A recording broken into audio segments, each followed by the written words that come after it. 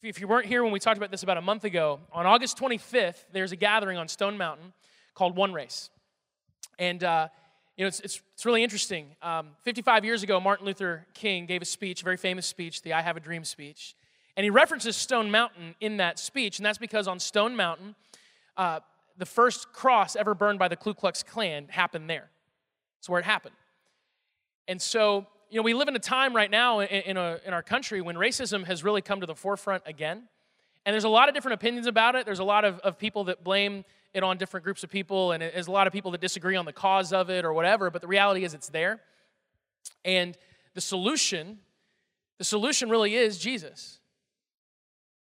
Racism is something that's really easy to diminish. I think especially those of us who are white, it's very easy to diminish racism. But when I say this, like, some people, it might sound a little intense, but just hear me out. Like, racism is demonic. It's far from the heart of God as you could possibly get. God is a father. Today's Father's Day, and I think to those of you who are fathers and your children have grown, there's probably nothing you'd love more for Father's Day than to see all your children come together. And you wouldn't really care what their differences were, right? You want to see all your children together. Well, that's the heart of our Father. And so constantly through Scripture, we're reminded that we are all brothers and sisters, but this part of our country has had racism as a part of its like foundation almost. Like, it's just been prevalent, but that's starting to go away, and it needs to. And the church should really be at the forefront of it, and the church really always has. And so on that day, we're gonna kind of retake Stone Mountain in the name of Jesus and in love. And there's going to be thousands of Jesus followers of every race and every ethnicity there, and we're just going to join together. We're going to worship God on Stone Mountain. It's going to be an amazing experience. There are a ton of really amazing worship bands that are going to be leading us in worship that night. It's just going to be awesome, and I'd love to invite all of you to be there with us. August 25th, put that on your calendar, and we'll be giving more details in the month to come. Look forward to that. I'm going to pray one more time just because it's been kind of a crazy weekend for me and my brain's going 1,000 miles an hour. And so I just want to pray that God opens our hearts to what He's going to say. And guys, fathers, I know it's Father's Day. I know that lunch is close, and I'm aware of that. And I'm gonna net this one out. You got it? All right, here we go. Lord, open our minds and our hearts right now to what You have for us. I pray, God, that You would humble us in the sense that You would make us, in this moment, very receptive to whatever You want to teach through Your word. That we would hear it, that we would understand it, that we would pay attention to it, that we would apply it to our lives and leave this place better for it. We pray this in Your name, Lord. Amen. Well, hey, I'm sure that a lot of you can relate to this. Do you have a prized possession at home?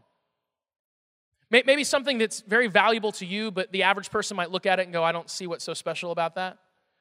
Maybe something that you value very much because of sentimental reasons, and maybe other people would like, I'd throw that away if that was mine. Anyone have something like that?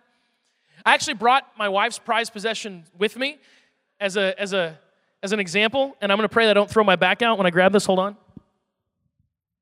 Okay, weighs like 30 pounds. It's a candle.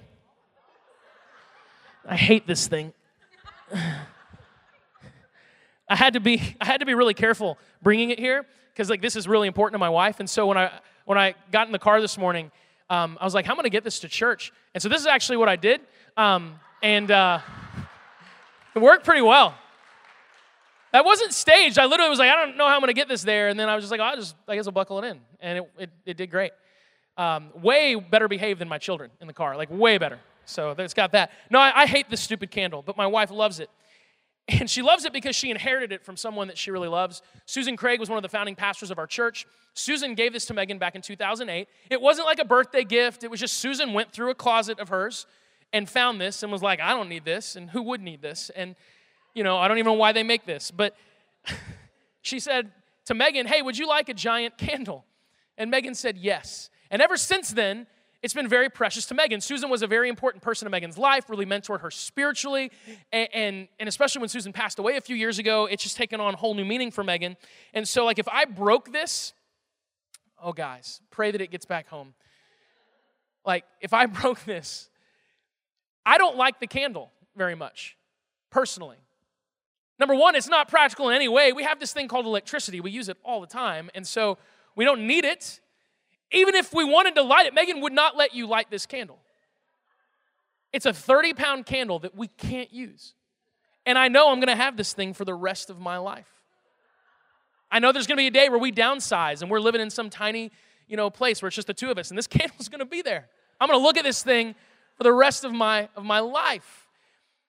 We've moved several times since Susan gave us this candle, and every time we move, this is the one thing that Megan oversees my packing. This is the one thing where while I pack the candle, nothing else, but the candle, she's watching, she's like, will you bubble wrap it? I've bubble wrapped this candle. Like literally, bubble wrap this candle. And I get so frustrated when we move because it's so heavy and it's so bulky, and it's just like, why do we even have this? We don't really have a place to put it. We just put it somewhere in our house. That the last time we moved on the box that this was in, I wrote the words giant freaking candle. Because I wanted Megan to read that and understand how I feel, right? That's what this is. But to Megan, it's a prized possession because it's an inheritance of sorts from someone that she loves. The word inheritance is actually a really important word in our faith. To really understand who you are and what you have because of your relationship with Jesus, if you've given your life to Jesus, you got to understand the word inheritance. Right now we're in a series called The Essentials, and what we're doing is we're looking at the second half of Ephesians chapter 1. We finished the first half a few weeks back. And in this part of Ephesians being a letter that a man named Paul, who was like the leader of the early church, Paul wrote this to early Christians. And he wrote this saying, hey, this is what I want you to understand. This is what I want you to know. And in the second half of Ephesians 1, he tells us what he prays that we would understand, what he prays that we would experience. And it's really interesting because Paul is the most influential follower of Jesus that has ever lived. He's probably the most well-read author in the history of humanity. And we get to see what this man hopes we experience.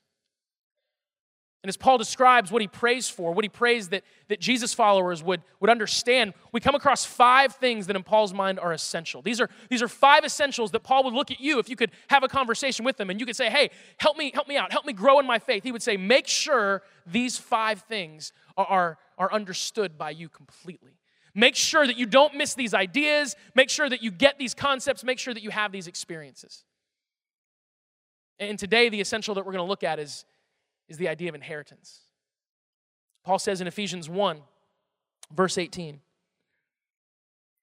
I pray that your hearts will be flooded with light so that you can understand the confident hope he has given to those he called, his holy people who are his rich and glorious inheritance. It's not the first time Paul has used the word inheritance in Ephesians chapter 1. In fact, in verse 11, he said, furthermore, because we are united with Christ, we have received an inheritance from God.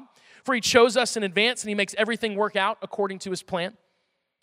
In verse 14, he said the Spirit, talking about the Holy Spirit, is God's guarantee that he will give us the inheritance he promised and that he's purchased us to be his own people.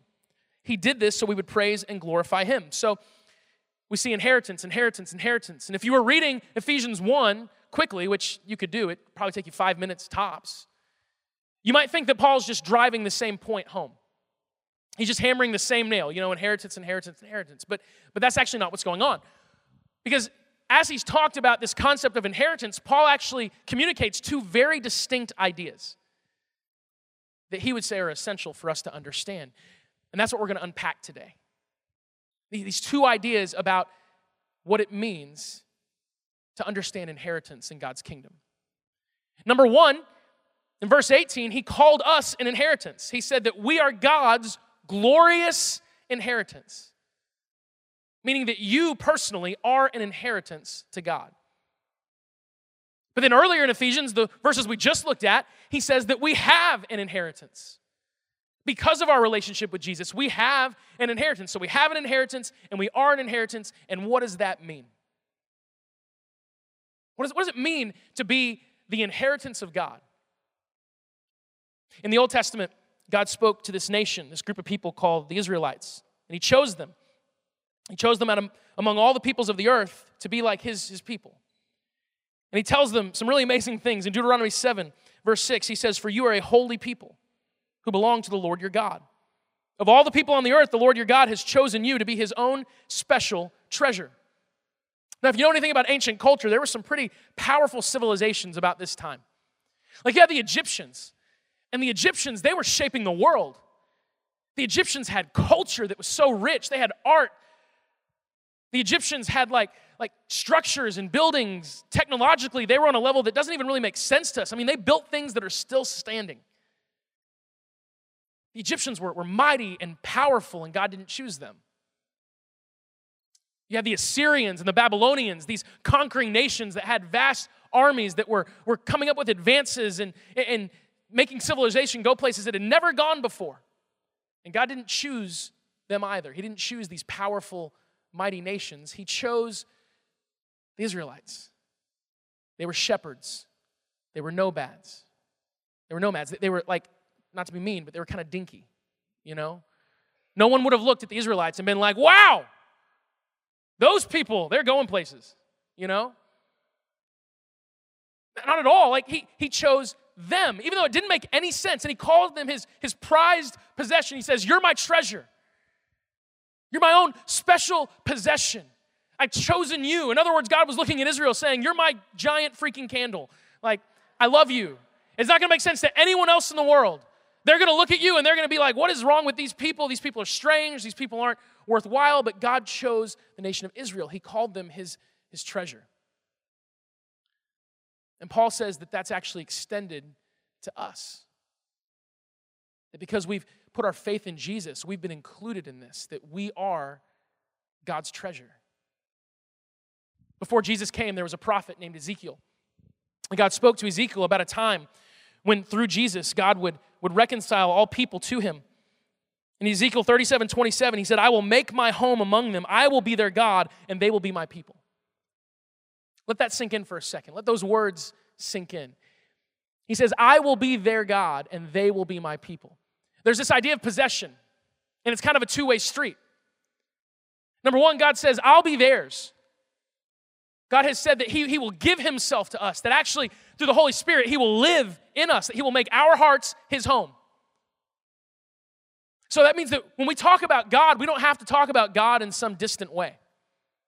We don't have to talk about God in some type of like ethereal way where there's a God out there somewhere and we believe he exists. We actually get to talk about God as if we possess him. That's why we can say things like my God and my Jesus. Because he's been given to us. Because he belongs to us. He actually says, I'll be theirs. And I think it's important for us from time to time just to stop and think about the fact that the God of the universe, the God who created all things, has said, I'm yours. He's looked at you and he said, I'm yours. That's awesome. That's really cool. Because I got a lot of stuff that I think is pretty awesome, but like God, he tops it all. It's also important, though, to stop and think about the fact that he says that we're his. It's not one way. He says, hey, I belong to you. I've given myself to you completely. He says, I will be their God, but they will be my people. See, we belong to God. We belong to God because he made us, but we also belong to God because he bought us. So we belong to God twice over if we've given our lives to Jesus. There's this old story, it's kind of like a modern parable of sorts, about this little boy who loves sailing. And so he builds a toy boat, and he puts a lot of love and care into the boat, and then one day he's got it out on the water, but a breeze comes along, and the boat drifts beyond his reach, and it's gone. And he fears that it's lost, and he kind of gives up on it. He thinks it's gone forever, but then 2 weeks later, he's in town, and he sees this pawn shop, this secondhand store, and in the window, there's his boat. Like, it's there. And so he goes up to the owner of the shop and he says, hey, that's my boat. And the owner of the shop has a different opinion. He says, no, that's my boat. And the boy says, no, you don't understand. I made it by hand and I know that's my boat. Like it's mine. That's my craftsmanship. And the owner says, well, if you want it, you're going to have to buy it, but it's expensive and it's a high price. So the boy has a choice to make. Am I going to abandon my boat? Am I going to go make another one? What am I going to do? And what he decides to do actually is to work and save and buy it back. And he does, and when he gets home, he's not upset at the hassle of it all. He's actually filled with joy, and he exclaims, you're twice mine.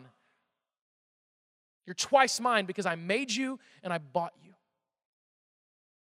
See, if we've given ourselves to Jesus, we are twice God's. We belong to him twice over because he made us.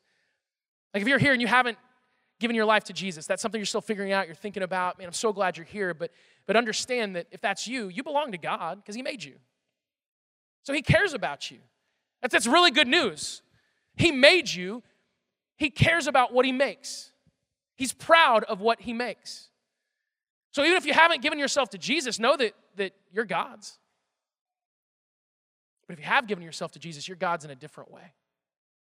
In a way that should give you so much more value, because not only are you someone that God has made, you're someone that God has purchased. And we've talked about this before, but you were really expensive because the price was Jesus. See, in the world, the market determines the value. So something is only as valuable as someone else is willing to pay for it, right? And apparently in God's eyes, you're so valuable that Jesus was an acceptable price. That's how Jesus saw us, by the way. Jesus did not go to the cross unwillingly. He went with 100% participation and agreement with God the Father that we were worth his sacrifice. And so the price that God paid for us was the blood of his Son.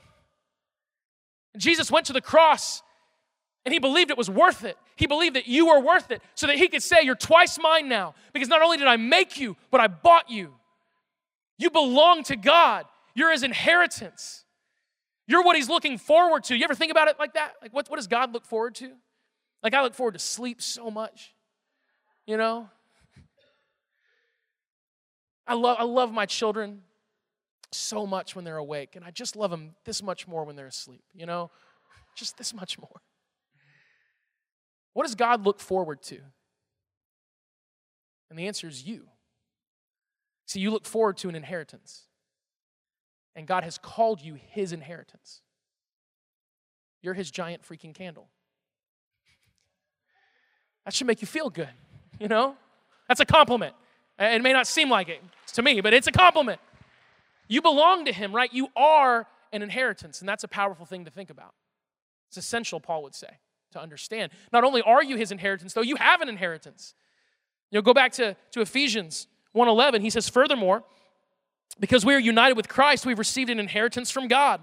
For he chose us in advance, and he makes everything work out according to his plan.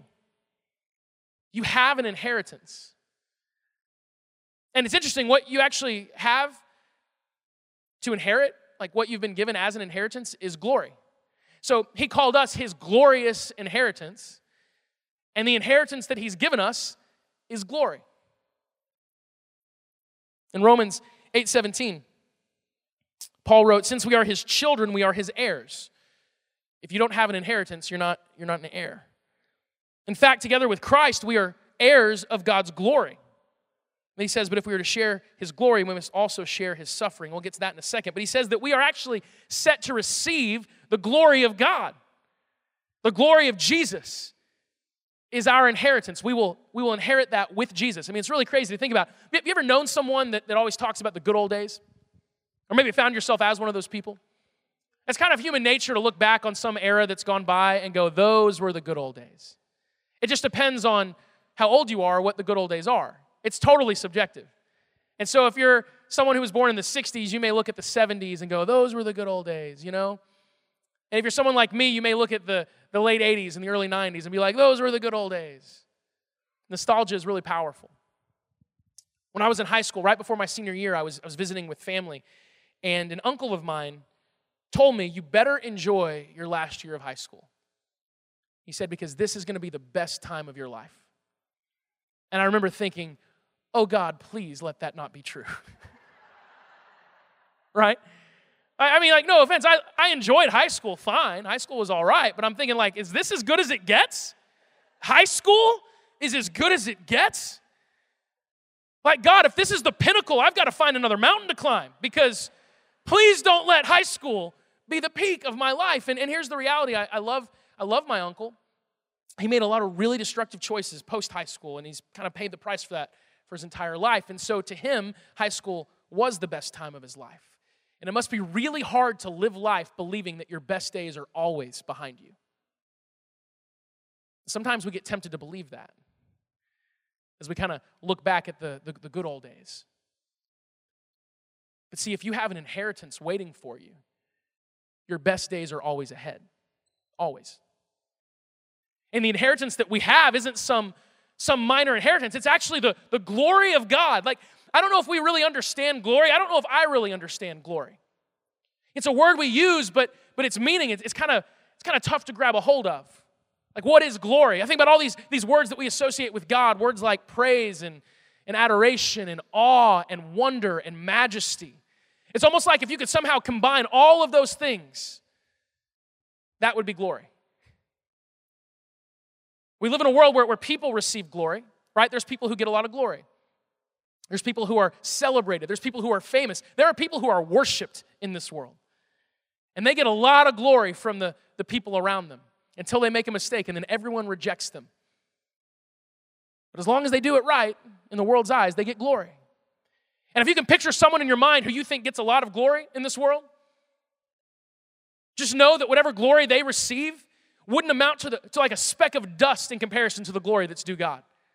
Like not even a speck of dust, because the Bible says that all of creation cries out regarding the glory of God. That the heavens cry out the glory of God. That one day every knee will bow and every tongue will confess that Jesus Christ is Lord. See, all the glory in the world belongs to God, all of it. And He has decided to share that glory with you. That's powerful. That you are going to be given the glory that Jesus has won. That's what He says. He says that together we are co-heirs with Jesus of God's glory. You think about the glory that Jesus has won for Himself. And the idea that one day He's going to look at you and He's going to say, here, I want to share this with you. You know, Paul said that if we're going to share in His glory, we also have to share in His suffering. And I think that's where a lot of us go, oh, hold on a second. Let's talk about this. You know, because Jesus had some pretty extreme suffering. I don't know if I want to share in that suffering. Paul had a different perspective. Paul was a unique guy. Paul, he didn't mind suffering for Jesus because he lived his life desiring to have everything he could possibly have in common with Jesus. Like, he just wanted to have everything in common with the Lord. And so if the Lord suffered, he's like, I want to suffer because I want to have common ground with Jesus. But Paul also lived constantly comparing what he was going through now to what God had promised him. And so in the very next verse, in Romans 8, verse 18, he says, yet what we suffer now is nothing compared to the glory He will reveal to us later. You might be here today and you might be going through a very difficult time. Life may not be going well right now. This may not be the season that you wished it would be. And Paul would understand that because he understood suffering to a degree that most of us probably never will. But Paul would look at you and he would say, hey, I know it's bad, I know it hurts, I know it's not fun, but please understand what you're going through. And this may actually seem really, really rude, like really, really unfeeling and uncaring. He would say, it's nothing. It's nothing compared to the glory that you have coming for you. Because as a follower of Jesus, you are set to inherit the glory of God. Whatever that means, whatever that is. I wish I could explain it perfectly. I can't. I think it's too big to understand, but you're set to receive it. You have an inheritance. And that should really affect the way that you live your life. That should affect your perspective every day. If you live believing that you're an heir of God's glory, that should affect the way you go about your day. This is not just powerful and profound. This is practical. Like, have you ever received an inheritance other than a giant candle? You know? Some of us have had that experience. It's actually something that I've had. There's a person that passed away and left me an inheritance. I still work here. I still drive a 2006 Scion with a duct tape mirror on the side, you know, just for perspective. But no, it was actually a really generous inheritance. Pretty life-changing for me, actually. And so it was interesting. It was the only time I've ever had this experience in life. When I found out that I was going to receive this inheritance, I was in awe. I was humbled. I was like, are you serious? Wow, okay. And then it took 2 years for that inheritance to come. But it's funny. Even though for 2 years, because the whole thing had to go through probate and all that kind of stuff, and that's all new to me, still kind of is. I don't understand it. Even though I had to wait 2 years to receive the inheritance I was promised, I lived life very differently for those 2 years. I just spent money left and right. No, not really. But it was like I had to remind myself that there's something coming. And there was like a peace that came just from knowing that was true. There were even some dreams that came from knowing that was true. There were things that Megan and I could kind of dream about. Really exciting dreams, like minivans, you know? We had our fourth kid. We're like, our children don't fit in our cars. That's probably not good. There might be a time where we all have to go somewhere. And so we needed a minivan, but we don't have car money laying around. But because of this inheritance, we were able to buy a car. It's funny, we didn't get it until right before Eli was born. But we started shopping for cars before that. We started looking because we knew it was coming. You see what I'm saying? Like when you know that you're set to inherit something, you look at life differently. You have a different sense of expectation. What I'm trying to say is that you've been given an inheritance by God, and it's powerful, and it's amazing, and it's more than you can imagine, and it means that your best days are always ahead of you. There are no good old days behind you. The good days are ahead of you. The good days are coming because you're an heir of God's glory. It's coming. You just have to live like it. It's interesting, and worship team, you guys can make your way out. In Ephesians 1:14, we read this already, but Paul says that the Spirit is God's guarantee that He will give us the inheritance that He promised and that He has purchased us to be His own people. And He did this so we would praise and glorify Him. And here in just a second, we're going to sing one more song, and we're going to praise and glorify Him. That word guarantee, in the Greek, it's the word arrabon. And arrabon was the word that you would use for a down payment. Arrabon was actually the word you would use for an engagement ring. It was the first installment of something where there was much more to come. So if you were to go and make a purchase, you're going to buy a house, your down payment, your deposit, that would be the arrabon, but that's just the tip of the iceberg, right? If you've ever bought a house, you know that your down payment was just the tip of the iceberg. There is more coming. Well, God says that the Holy Spirit is just the deposit of what's to come. What that means is that whatever experience you've had with God, however great it's been, that's just a taste. That's just a taste of what you have coming. I very much believe in practical teaching, and it's good for us to learn things in Scripture that have to do with life right now. And we focus on that a lot, but look, we're going to live forever because Jesus defeated death. So sometimes it's actually really good for us to look ahead, to have our eyes fixed on the reality of who we are and where our life is heading. The Holy Spirit is just a taste of what's to come. If you've been here for the last month, it's been very obvious that God is doing something new in our church, something exciting, something like it's happening, Like we do all this work and we pray and we do all these things so that we can see God show up and we can see people's lives change. And there's something in the last month that's just been different. And I know I'm not the only one who's noticed it. Has anyone else noticed it? You don't have to say yes, by the way. Is it? Okay, good. Some of us are like, I have not noticed it. And that's okay. You will if it's real. But there's just been something different. And there's a hunger, I think, in our people here to experience the presence of God that hasn't been like it has up until recently. There's something happening, and it's exciting because it's not manufactured.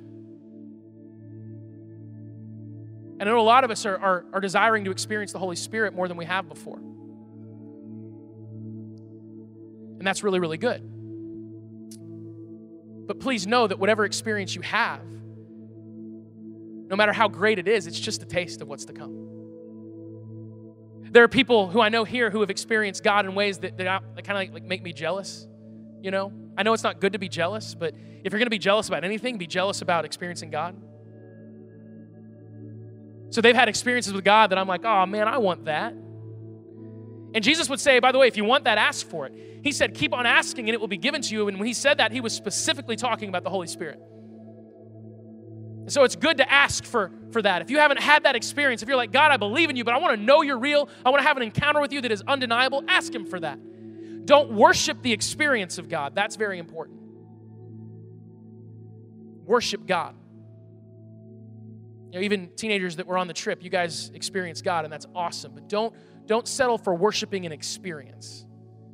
Worship God. But whatever experience you have, whatever experience those people who I might even be jealous of when it comes to what they've had with God, whatever experiences they've had, It's nothing. It's just a taste. It's like just the down payment. There's so much more to come. We are the inheritance of God. We are His special possession. We are His treasure. We are His prized possession. That's who you are. That should give you so much value. That should give you so much worth. We live in a world that has no idea how to feel worth. We live in a world that tries to teach all of us when we're young that we have value in and of ourselves, right? The school structure that I grew up in was all about self-esteem. There were posters on every wall telling me how great I am. And so we live in this world that tells us, you're wonderful, you're great, you're good, and yet depression and anxiety and suicide are like epidemics in our world. And our world doesn't really have a solution for it. In the last 2 decades, the number of medications available and treatments available for things like depression have skyrocketed. There's more options for treatment than ever before, and yet the rate of depression has not dropped a bit. It's risen. It's because there's more than just biology at play. See, I've been told by my world that I am valuable because I am. And I want to believe that because it sounds good. But that's actually not why I'm valuable, and it's not why you're valuable either. You're not just valuable because you're here.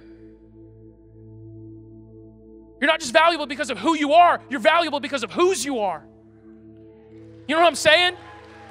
You belong to God. He made you and He bought you. You're His prized possession. And because you are His inheritance, you have an inheritance waiting for you. So you have better days ahead. So you should live life looking forward with eager anticipation of what's to come. No matter what stage of life you're in, no matter how old, no matter how young, you have better days ahead. Because you are an heir of the glory of God. So be excited. Like you're an heir, come on. You should feel important. You should have like a pep in your step today. You're an heir of God's glory. And He says that He did this so that we would praise and glorify Him. So let's just do that. Let's just step into that this morning. Let's praise and glorify the God who has made us His possession, who has made us His prize. Father, we love You. We thank You so much for all You've done for us. We thank You so much, Jesus, for sacrificing Yourself for us, for paying the price, the ultimate price, so that we could know You. You made us and You bought us. And now we belong to You, and we have value because You have told us that we're valuable. So, Lord, help us understand today that we are Your prize. And I pray, Lord, that our value and our worth comes from that knowledge and that knowledge alone. Help us live in light of whose we are, of who we belong to, because that's You, Lord. And I pray, Father, that You would give us an expectation of what's to come. And I pray, God, as a church, as we seek Your presence, as we say, hey, we want to experience You, we want to feel You, we want to know You, we want to have an intimate relationship with You, we want to have actual encounters with You, God, that we would understand that no matter how great the encounters we have with You are, they're nothing but a deposit of what's to come. That we are the heirs of Your glory. So help us live a life where we are constantly expectant, because there's so much more that You have for us that we haven't even experienced yet. We pray all this in Your name, Jesus. Amen.